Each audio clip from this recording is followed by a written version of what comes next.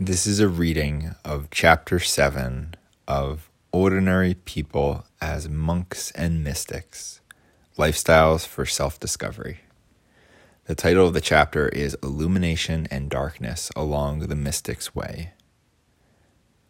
The person in the peak experience usually feels himself to be at the peak of his powers. He feels more intelligent, more perceptive, wittier, stronger, or more graceful than at other times. He is at concert pitch, at the top of his form. This is not only felt subjectively, but can be seen by the observer. That was by Abraham Maslow.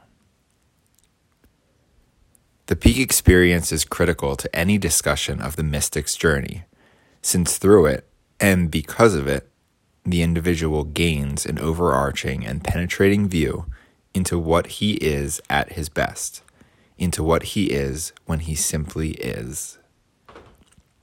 The peak experience means that the person experiences himself being rather than becoming.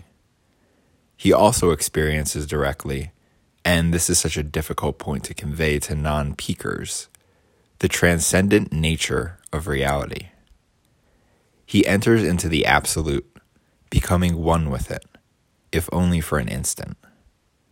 It is a life-altering instant, which many have described as one in which the mind stops, as a time in which the paradoxical change and changeless nature of the universe opens up to a person. Because the insights and experiences of the peak or illuminative moment are integrative to the mind and body, we will temporarily leave our study participants and attempt to make sense out of the peak experience.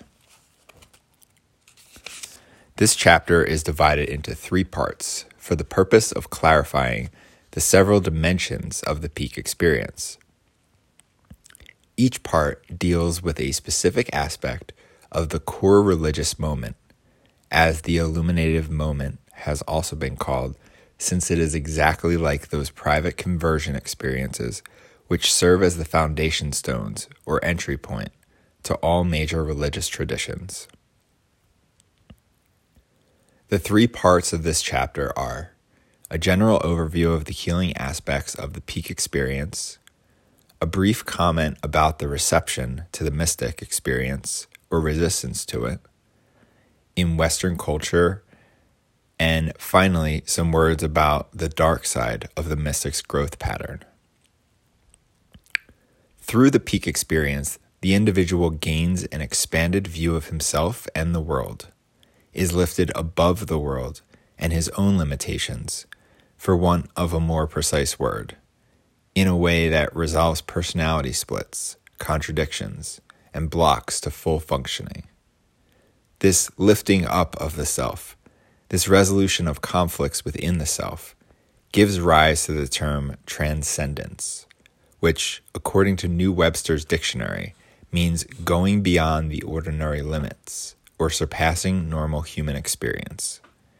This paradox can be grasped only through the actual experience of self-transcendence, but as the words of our study participant indicate, it cultures the personality, brings out its best qualities, and heals it as well.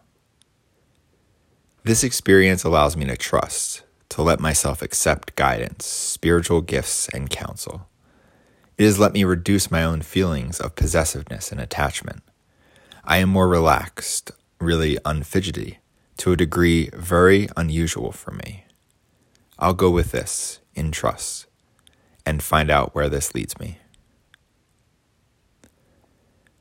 The moment is one in which we literally take leave of our senses, entering into a larger dimension of life, like a moment when we are completely absorbed in watching a brilliant sunset, or a time when we respond to a crisis exactly as we must in order to protect ourselves and our loved ones, perhaps watching ourselves as the actor while we do superhuman, inordinately competent things to make things right. The peak moment is a time when we come out of ourselves and connect with something infinite. This is the moment of full, pure awareness, when the individual feels himself to be the cause of his creations, and at the same time a part of some expansive sacred all. This is the time of non-duality. During this moment, the person is most innocent, childlike, spontaneous, vulnerable, unguarded, defenseless, and open. He is all these things because his separateness, that which in a previous chapter one of the study participants linked to insanity, has ended. He is bonded to a unitive force. This bonding creates, in consciousness and in the physical body as well, feelings of worthiness, compassion, love, of being responsible, capable, fully able to do. And as this chapter's opening quote and the one that follows suggest, he also appears that way to others. In the peak experience, the person is more apt to give the impression that it would be useless to try to stop him. It is as if now he had no doubts about his worth or about his abilities to do whatever he decided to do. To the observer, he looks more trustworthy, more reliable, more dependable, a better bet. It is often possible to spot this great moment of becoming responsible in therapy, in growing up, in education, in marriage. The instant bestows on an individual the sense that all of creation is wonderful, God-filled, orderly, and safe. Fears dissolve into nothing, as if they had never existed, as if they were a lie, a delusion. This sense of safety, which also includes the individual being ridden of the fear of death, provides yet another key to why the peak experience heals so profoundly.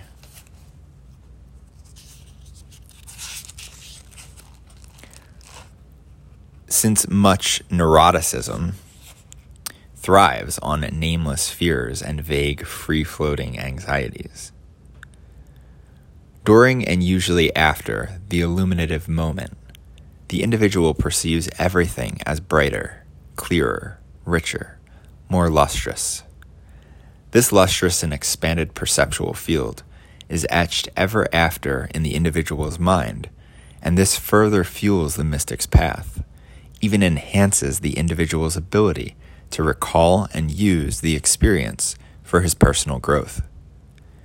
In fact, my rather radical suggestion is that an individual can't reach full personality health until and unless he has had a peak experience, until he has transcended his own limited self and met himself in and as being. It is very likely that those who have the cosmic sense, either through a sudden, intense conversion experience or through an almost constant, gradual, and lesser dose of peak experiences, are healthier people than the norm. Whatever their faults may be, these persons are likely to be more autonomous, integrated, open, and fully developed than people who haven't transcended, who cannot recall such moments, or who actively resist the idea. The phenomenon is so closely joined to creativity and what is currently called right brain thinking that it would be hard to discuss either of these attributes without also presenting information on the peak experience. Richard Buck, a physician who extensively studied and cataloged the personality traits of those he felt had cosmic consciousness, found that his subjects shared several exemplary traits. They were morally elevated, were intellectually illumined, had a sense of their own immortality, and had lost their fear of death as well as their sense of sin. Each had had one or more sudden awakening experiences, and their personality had that added charm which made them so attractive to others. His description of their appeal to others sounds remarkably like Maslow's observation of the personality of the peaker. Of Walt Whitman, someone with supremely well-developed mystic sense, Buck wrote, "When I first knew Walt Whitman, I used to think that he watched himself and did not allow his tongue to give expression to feelings of fretfulness, antipathy, complaint, and remonstrance. After long observation, I satisfied myself that such absence or unconsciousness was entirely real. His deep, clear, and earnest voice contributed to the charm of the simplest things he said. He never spoke deprecatingly of any nationality or class of men, or time in the world's history, or against any trades or occupations, not even against any animals, insects, plants, or inanimate things, nor any of the laws of nature, nor any of the results of the laws, such as illness, deformity, or death. He never complained or grumbled either at the weather, pain, illness, or anything else. He never in conversation used language that could be considered indelicate. He never spoke in anger, never exhibited fear, and I do not believe he ever felt it. Some of the people in this study fit, although perhaps in lesser degrees, Buck's catalog of traits of the cosmically conscious. They have had and frequently enter the peak experience, as we shall see in the chapter with case study interviews. Their primary interest is the absolute, the values of being, cognition, and, like Whitman and others in Buck's research, they never complained, grumbled, or spoke of needing anything to round out their happiness and make it full.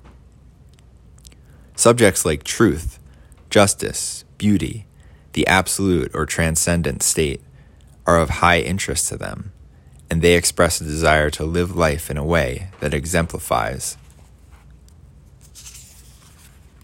the qualities of that which is highest and best in them.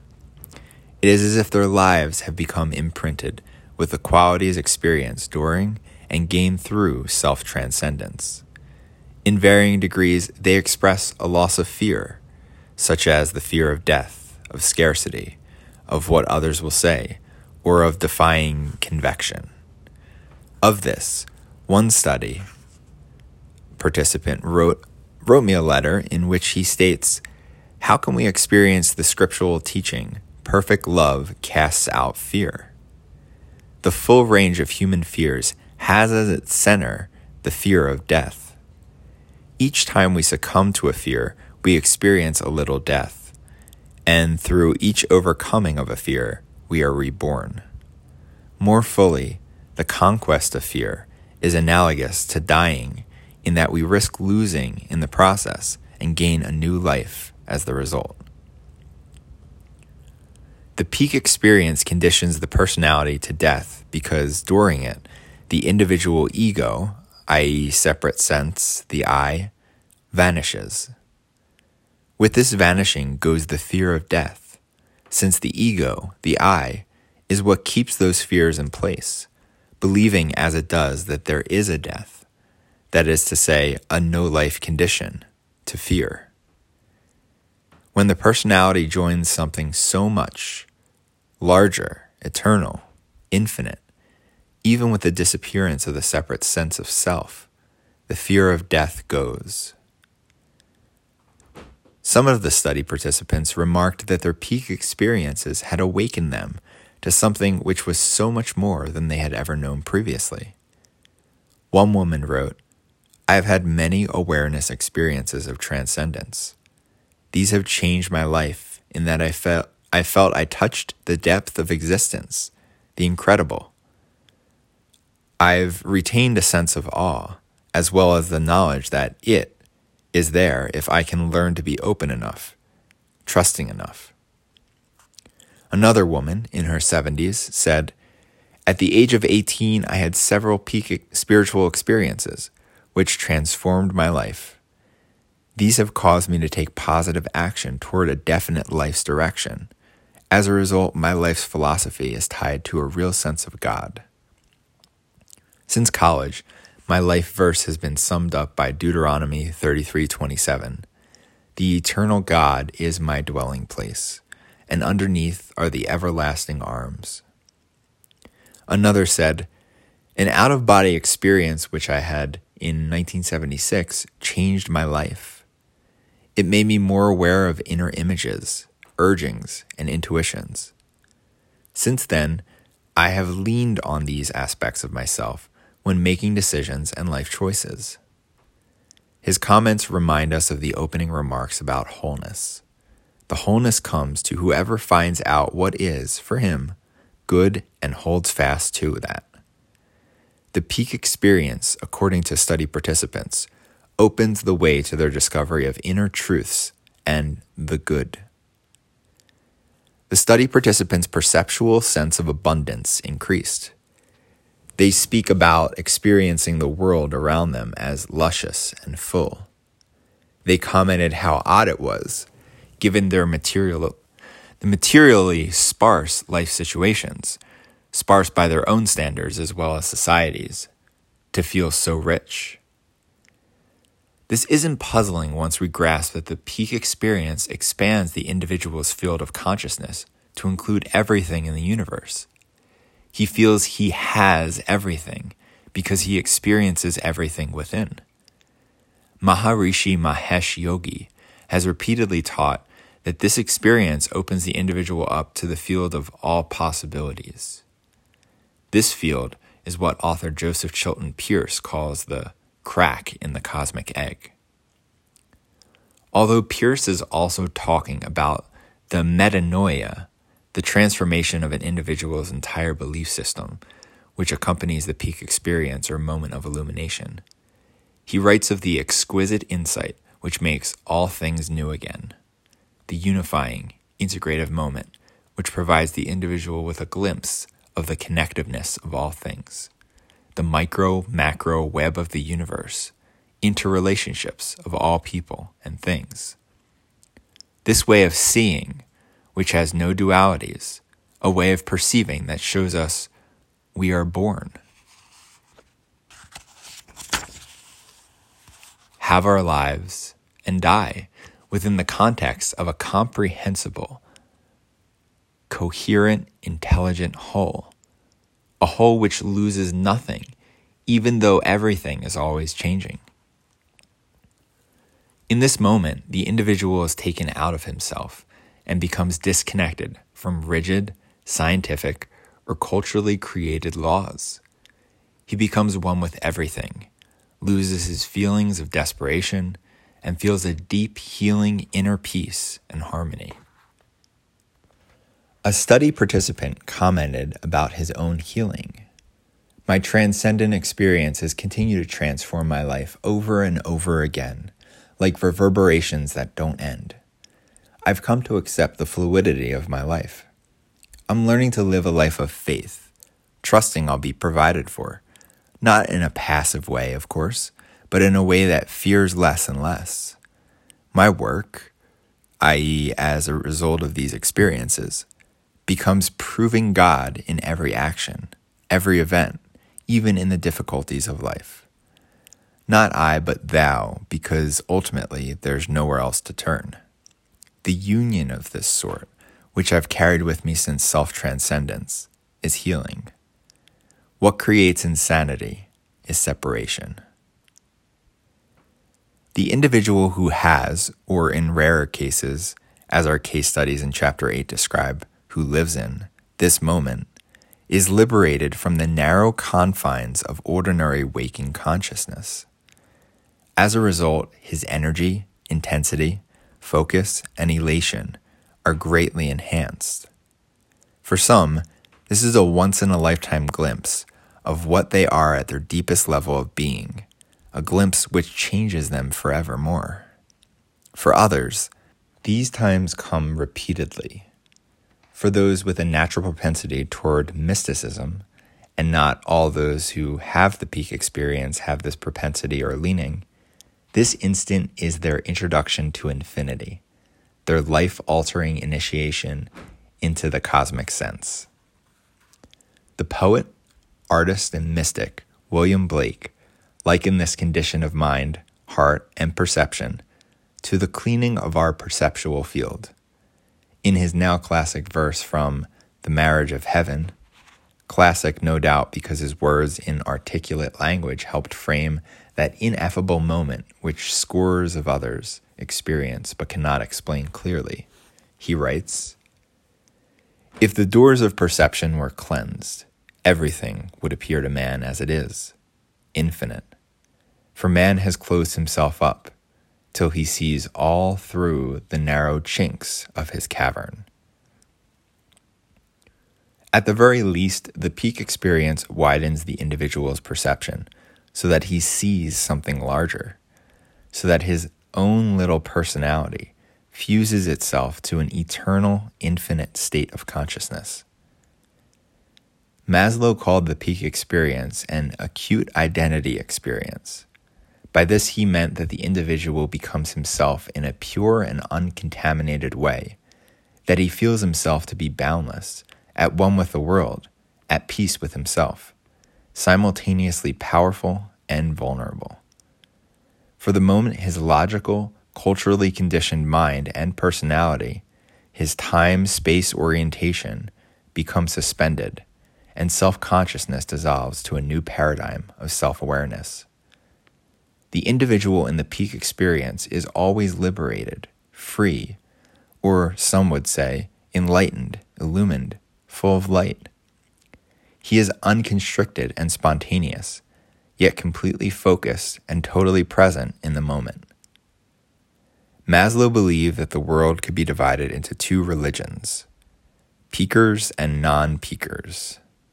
Of this division, he said that some people can't admit to having had a core or peak experience and subsequently can't use such experiences to further their own development. He believed that these people were constitutionally different, with a profound characterological makeup, which was completely at odds with the character structure of peakers. His writing suggests that non-peakers either deny, repress, or perhaps never have had peak experiences. He proposed that LSD or other similar drugs might stimulate such experiences in non-peakers, thus closing the gap between these two dissimilar types of human beings. In the last few years, it has become quite clear that certain drugs called psychedelic, especially LSD and psilocybin, give us some possibility of control in this realm of peak experiences. Perhaps we can actually produce a private, personal peak experience under observation and whenever we wish under religious or non-religious circumstances, thus bridging the gap between these two separated halves of mankind. My own observations, which I'll expand upon shortly, indicate two primary dangers in such drugs. First, the long-term effects of psychedelic drugs may actually deprive people of the motivation to grow and to function in a way that is best for their highest happiness. The effects of such drugs may render a person ultimately so lethargic, perhaps for just the time that he will not seek out the very experiences, rigorous as these might be, he needs in order to confront his self-imposed limits of the proper way and thus grow. Second, in my opinion, there is still an unexplained connection between the human nervous system, the individual's ability to experience transcendence, and his worldview as a whole. I'm not yet convinced that the long-range effects of any drugs on the human nervous system can produce the effects Maslow hoped for. Also, as an educator who has seen countless people, children, young adults, and adults, at different levels of learning and experience, I find it somewhat intolerant, perhaps even insulting, to another to require that he take a drug to experience what I do. Moreover, at its core, my professional view about peakers versus non-peakers is different than Maslow's. While I also meet many men and women who do not recall having had a peak experience, denying, repressing, or simply not having had them, my sense is that this lack is itself symptomatic of a stage of personal development, not a division of types of humans, not evidence that the person is characterologically or constitutionally different. This view is in keeping with the Eastern, in this case, Hindu, idea of levels of consciousness. The conceptual framework I have in mind, and which is helpful to this issue, goes this way. All humans experience three basic levels of consciousness: waking, dreaming, and dreamless sleep. The fourth level, pure awareness, what I have been calling transcendence or the peak experience, and some might say these are different, is gained suddenly during prayer, meditation, or some unexpected creative or leisurely moment. The fifth stage, what Buck calls cosmic consciousness, is reached when the fourth state of transcendent awareness is retained along with the other three relative states. In Chapter 8, one of the case study interviewees described this fourth state quite nicely for us. The two highest states of consciousness are God consciousness, wherein the individual experiences ever subtler grades of transcendent thought during his ordinary daily and dream consciousness, and finally unity consciousness, in which the individual's nervous system and regular consciousness are so highly developed that the person lives in total unity with the Absolute. Each of these states is a logical consequence of the one that precedes it. For instance, the mystic state would flow naturally out of the fourth stage, the transcendent level of consciousness. This framework, which until recently has been lacking in the Western tradition, is to me elegant and orderly in several ways, especially in terms of understanding peak experiencers and mystics. First, under this system of thinking, a peak experiencer is not necessarily a mystic. The person who has had one or several peak experiences may not be moved to search for a repeat of this experience or to spend his entire life searching for God. Many great artists, athletes, mothers, executives, and scientists show the effects of self-transcendence, and even in their comments acknowledge having had such moments, but may not be moved to do anything more but use the insights gained to become the best person they can be within the context of their own professions and their own lives. I'm not sure that the mystic desire for oneness with God gives him a corner on being a better person or a higher species. And suppose the key would be in the fruits of his desires, the outcomes of his life. Mystics, by definition, dedicate their lives to striving for union with the transcendent. The peak experience fuels and energizes their desires, while in most it just enriches, heals, and makes more whole their life. Second, a mystic can attain a highly developed cosmic sense and still have a way to go in his development. Returning to peakers and non-peakers, my feeling at this stage in my research and understanding is that the more highly developed the personality, the more likely it is that the individual will be able to have and remember a peak experience. The more open he will be to ideas, including the idea of an orderly, abundant universe, the inner relationship of all life, and the acceptance of the concept of infinity. In my professional practice, where I deal primarily with well-educated, bright, and ambitious executives, especially creative entrepreneurial types, I find that most are reasonably open to discussing such issues once they trust the person they're speaking to. Even the most rational, linear thinkers can be gently encouraged to recall such experiences, since there are many common life instances that provide access to the peak moment, such as in sports, when concentrating on a complex, fascinating problem, and then totally relaxing. The subsequent leisure time often gives rise to the peak moment, the aha experience, in which insights and an answer sought after naturally comes into the mind. Or even during a sexual experience, where the moment of orgasm is often likened to a peak experience, in that the individual ego is momentarily dissolved. A client of mine, a lawyer with whom I regularly visit, and as bright, ethical, and sensitive a man as one would hope to meet, reacted skeptically when I first mentioned my interest in mysticism and peak experiences. He said that he had never had a peak experience, and that he felt that only emotional types cared about such matters. Knowing he was an avid skier, I asked him if, while skiing, he'd ever had a time where he'd been so totally absorbed in the activity that he'd forgotten all work, cares, and fears, and had joined into the skiing in so highly an evolved way that he actually became the skiing. He remembered having many such experiences and broke out in a big smile, saying he hadn't realized that that was what it had been. He added that these moments were, for him, the best moments of his life, times of incredible happiness, balance, and focus.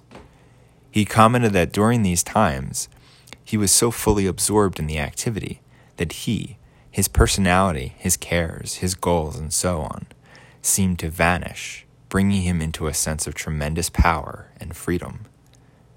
Whatever the person's life interests, this is exactly the outcome of the peak experience.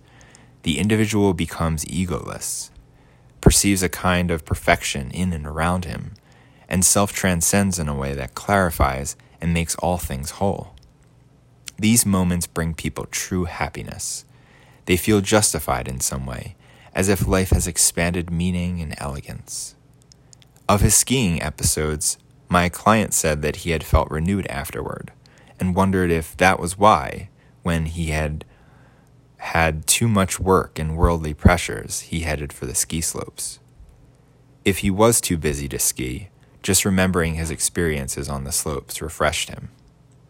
In fact, the feeling of renewal often continues long after the peak experience. Transcenders can, and regularly do, enter into the memory of their egoless times whenever they feel the need to be refreshed.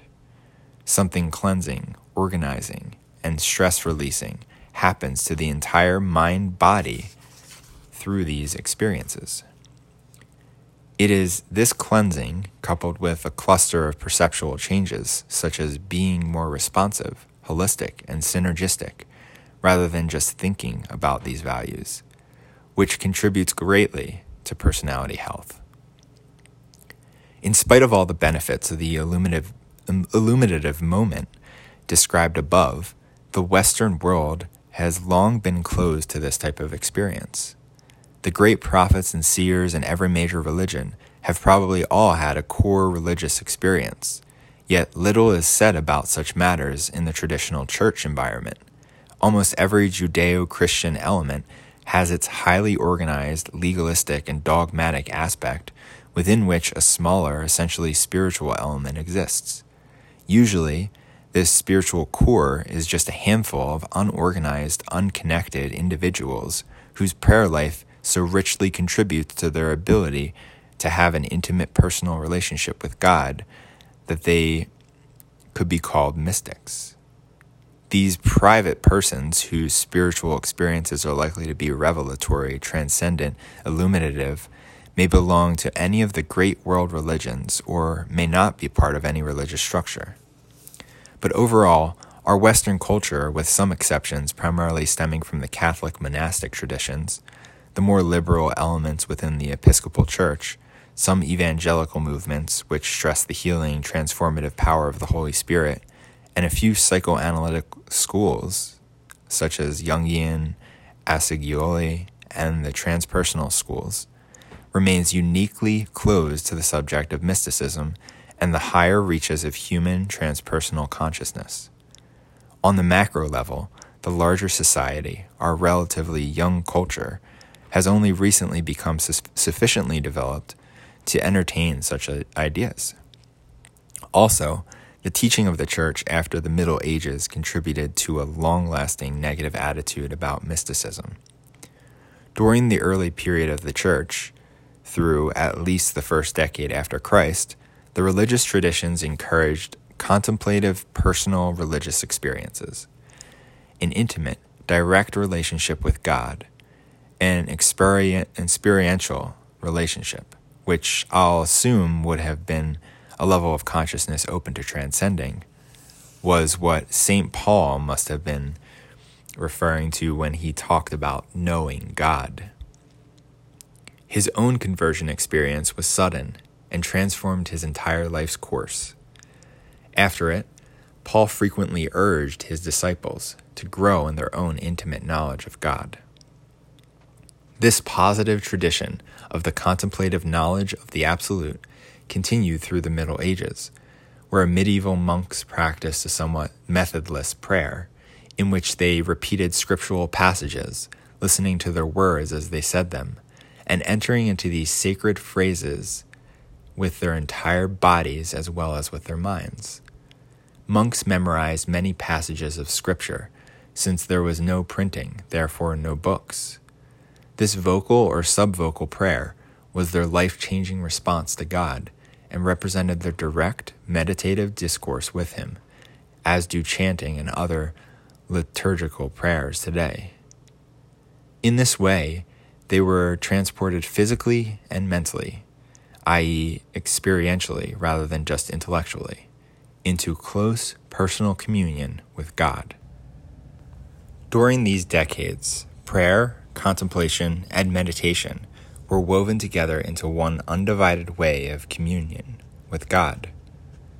These three acts could be engaged in during the same prayer session and frequently resulted in a kind of resting in God, much as in Eastern meditation, in which the individual transcends his personal boundaries to join the Absolute. Around the 12th century, however, things began to change. With the birth of many new schools of theology and a more precise analytical approach to prayer and religious practices, came an increase in the tendency to classify, analyze, and compartmentalize prayer, and in a decline in contemplative prayer. As the centuries rolled on, mental prayer was further classified and divided into discursive, affective, or mystical, depending on whether the individual's prayer time was dominated by his thoughts, acts of will, or the graces of God, respectively. Now, three separate acts were no longer combined into a single prayer session.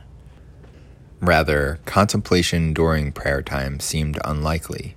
No wonder, given all the attention to thinking about what type of prayer one was doing, and was even presented as something dangerous.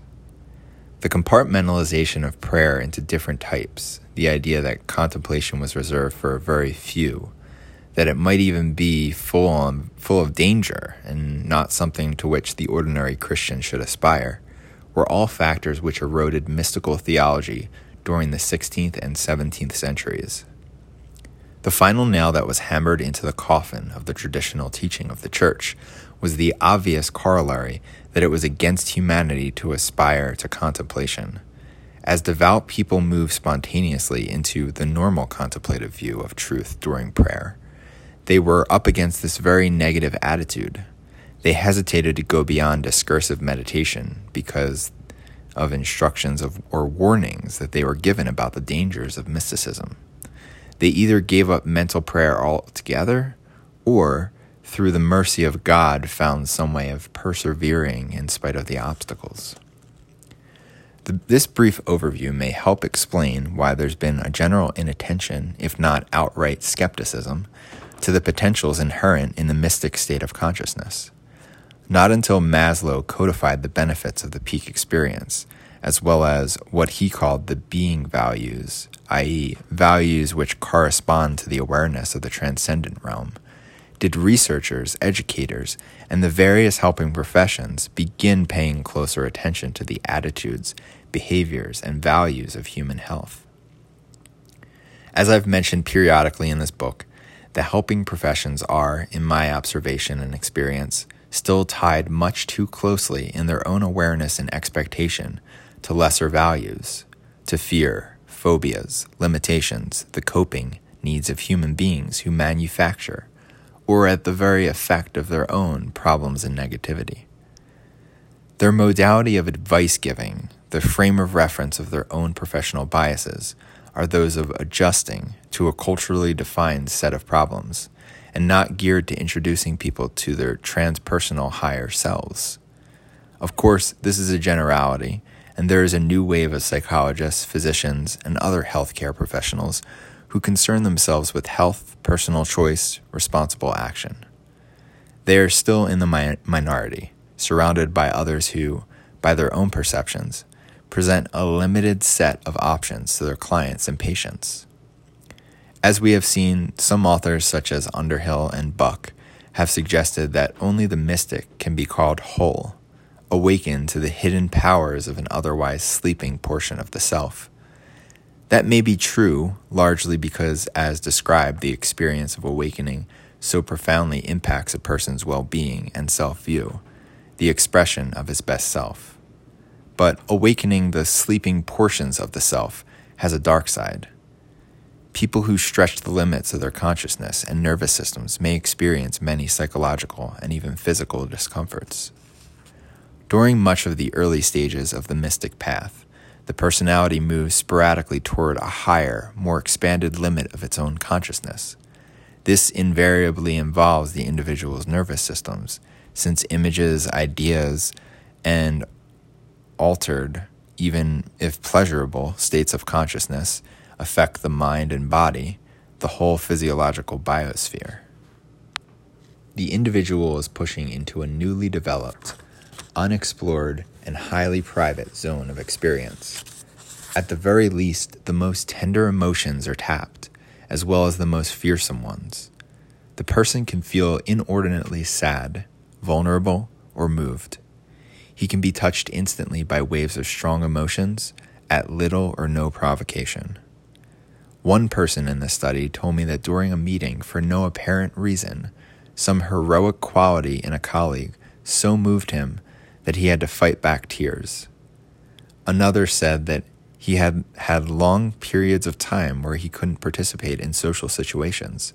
Such was his need for solitude, privacy, and quiet. Yet another reported feeling very vulnerable, much like the feelings she had when her child was born, when she didn't want other people near the baby. She said, "I feel very tender inside, as if I want to protect myself against negativity, smallness of mind, as if I'm incubating something within. I intuitively know this won't last, but right now I have a lot of difficulty being with people." The Western tradition, our schools, social institutions, helping professions, and all their training support systems, our churches and synagogues, have very little empathy for solitude. The togetherness banner has been strung over every social institution. Families are taught they must do everything together. Marriages are built on the foundation of constant time together, with no options for either spouse to spend time alone, as if time alone was a mark of a failing marriage. Children are encouraged to socialize continually, having very little encouragement or practice in spending time alone. Corporations, a set of systems I'm very familiar with, often are punitive, with managers or lower-level employees who want to spend time by themselves. Lunches, coffee breaks, dinners out are all times to socialize with others. Our whole cultural setup is geared to interactive time. Little wonder that when an individual starts to grow within himself, starts to develop his intuitive transpersonal self, he may find it necessary to pull back, to learn how to be alone. Moreover, the Western tradition has few role models for those going through the turmoils of inner growth, even though common sense tells us that whenever anyone extends themselves into the farthest reaches of his own awareness, awakening to what is deepest and most sacred within, with his own unique abysses, dreams, and nightmarish images, memories, aspirations, he may suffer a subtle and a devastating level of unexplainable stress. I call this stress extension stress, and define it as the wear and tear within the mind, body, nervous system of someone who is reaching toward a level of awareness and functioning to which he is not yet adapted. Extension stress, and really this is only an adjustment of the definition of distress, which researcher Hans Selye gave us many years ago, can be compared with the stresses suffered by those rare, unusual Olympic athletes who push their minds and bodies to the outer limits so that their physical performances can reach new heights.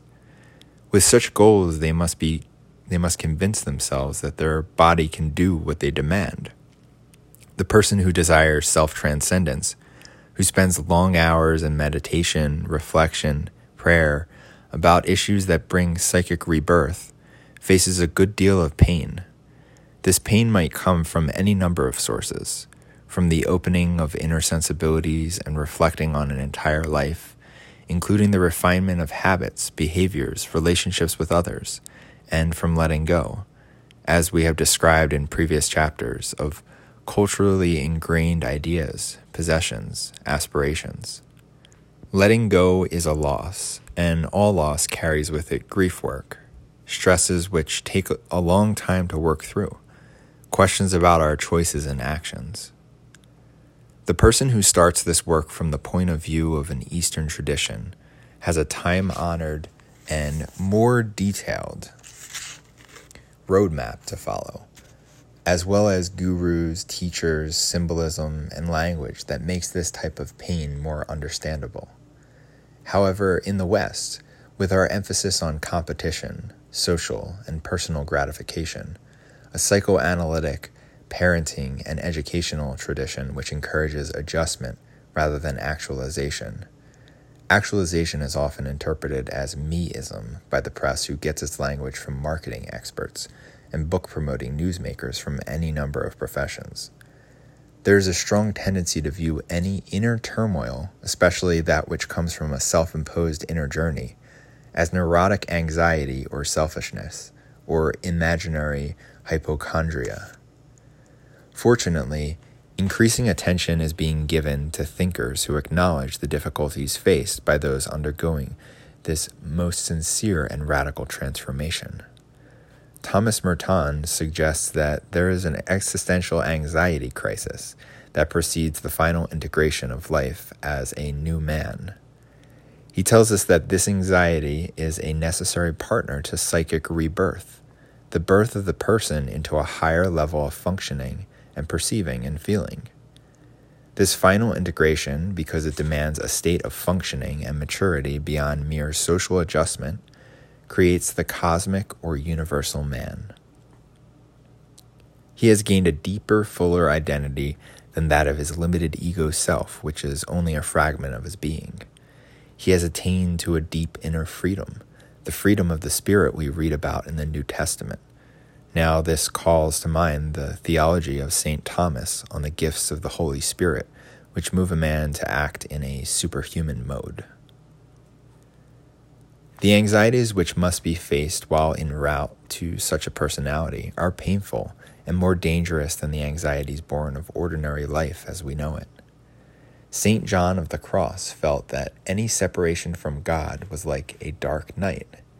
He passed through a period of intense inner discomfort, feeling troubled, resisting his spiritual work, feeling as if devils were assaulting him at every turn. Merton suggests that today, anyone undergoing the final integration of actualization, although he doesn't refer to it as actualization, would soon, if discovered, find himself getting shock treatments, which would effectively take care of any further disturbing developments. One of the study participants described his own dark night this way: "I was bereft, having started on a path I knew nothing about, having left all my old friends, key members of my family, feeling totally alone. I could remember flashes of experiences where I had felt myself to be one with the Absolute, experiences which had encouraged me in a way no social or material accomplishment ever had. Yet I was cut off from those experiences. I felt I had no options, not one way to go that could help. Not even suicide was open to me, believing as I do that when you take your own life, there are unresolved issues you'll have to deal with at another time in another way. All I could do was wait. The waiting, as painful as it was, and as disturbed as I was, strengthened me, deepened my faith. I found in my waiting that the demands placed upon me prompted a response from me, that my own responding to life's demands was a source of hope for me. That was really all I had, my ability to respond. But it helped me through a most difficult time. It deepened my faith." The language of Sufism offers us a sacred term called fana, meaning the annihilation of the self, a spiritual death. This death is followed by bhaga, the reintegration of the personality. It is this period, the inner solitude, loneliness, and perhaps even despair, which creates the emotional, often the physical, ills that I am speaking about, which our society so poorly understands and cannot tolerate. The Eastern tradition has always acknowledged that the rebirth process, including self-annihilation, the reintegration of personality, is painful.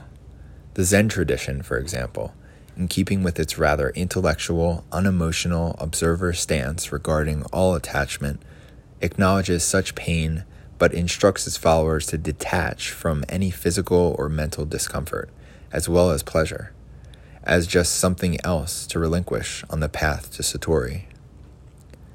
Hindu schools talk about Kundalini, which we have described earlier as an energy residing or sleeping at the base of the spine, which begins its awakening when the individual starts the rebirth process through selective meditative techniques. When this energy awakens, it can create havoc in the central nervous system, according to believers, until it has worked its way up the spinal column, removing all blocks and stresses as it goes. This belief may or may not be true. Still, it is a legacy, a sort of rite of passage for growth, and helps explain, deal with, and conceptualize the rebirth process. Gopi Krishna, who charted his experiences in his autobiography, Kundalini, describes one incident in which the Kundalini was moving in his body, a time when he thought he was going to die. The heat from the fiery currents that darted through my body grew every moment, causing such unbearable pain that I writhed and twisted from side to side, while streams of cold perspiration poured down my face and limbs. But still the heat increased. Suffering the most excruciating torture, there were dreadful disturbances in all the organs, each so alarming and painful that I wonder how I managed to retain my self-possession. The whole delicate organism was burning, withering away completely under the fiery blast racing through its interior. Western medicine is slow to realize that merely a change in thought can affect the physical body, for better or worse. It has discovered that the brain, as the largest gland in the body, emits specific hormones depending on the type of idea the thinker holds in his head. That ideas are things in the body which have the power to create life or death.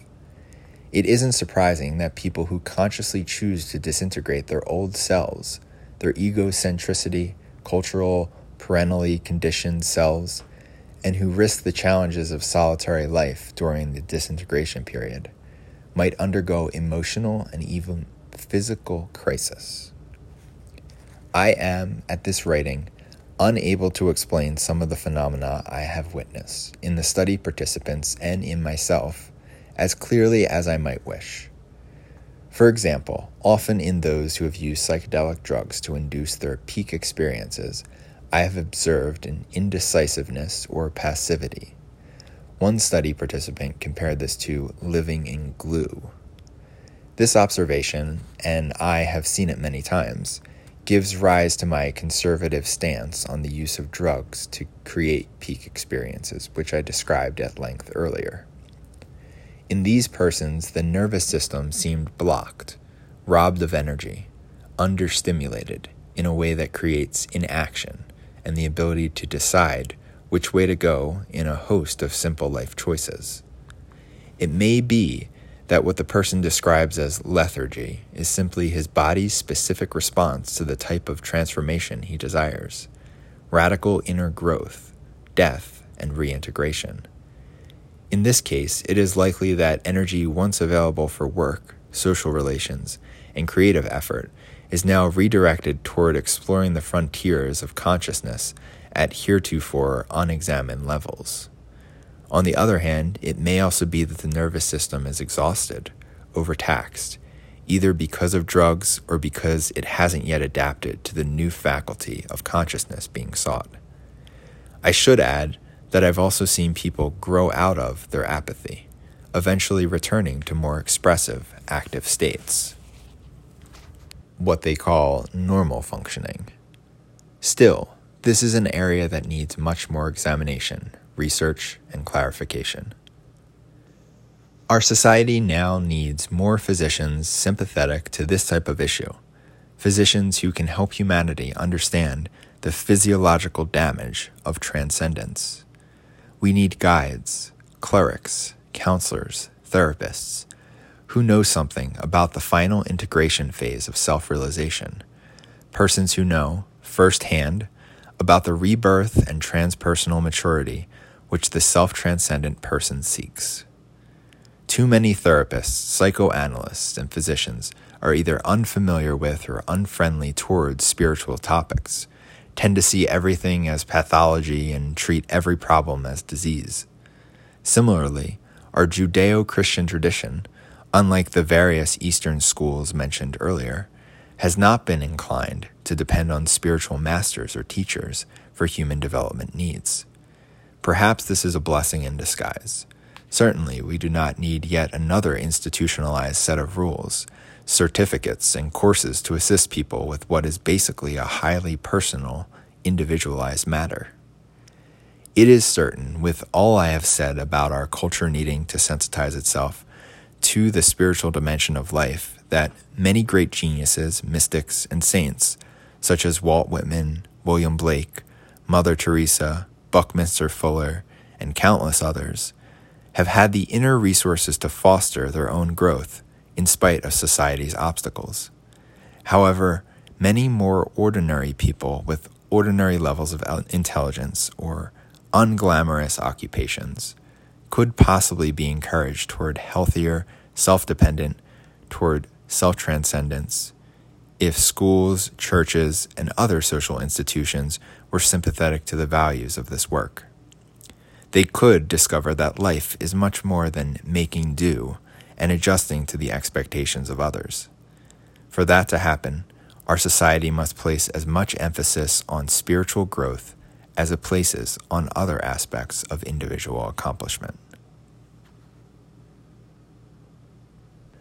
This has been a reading of Ordinary People as Monks and Mystics, Lifestyles for Self-Discovery by Marsha, Sinetar, and that was Chapter 7.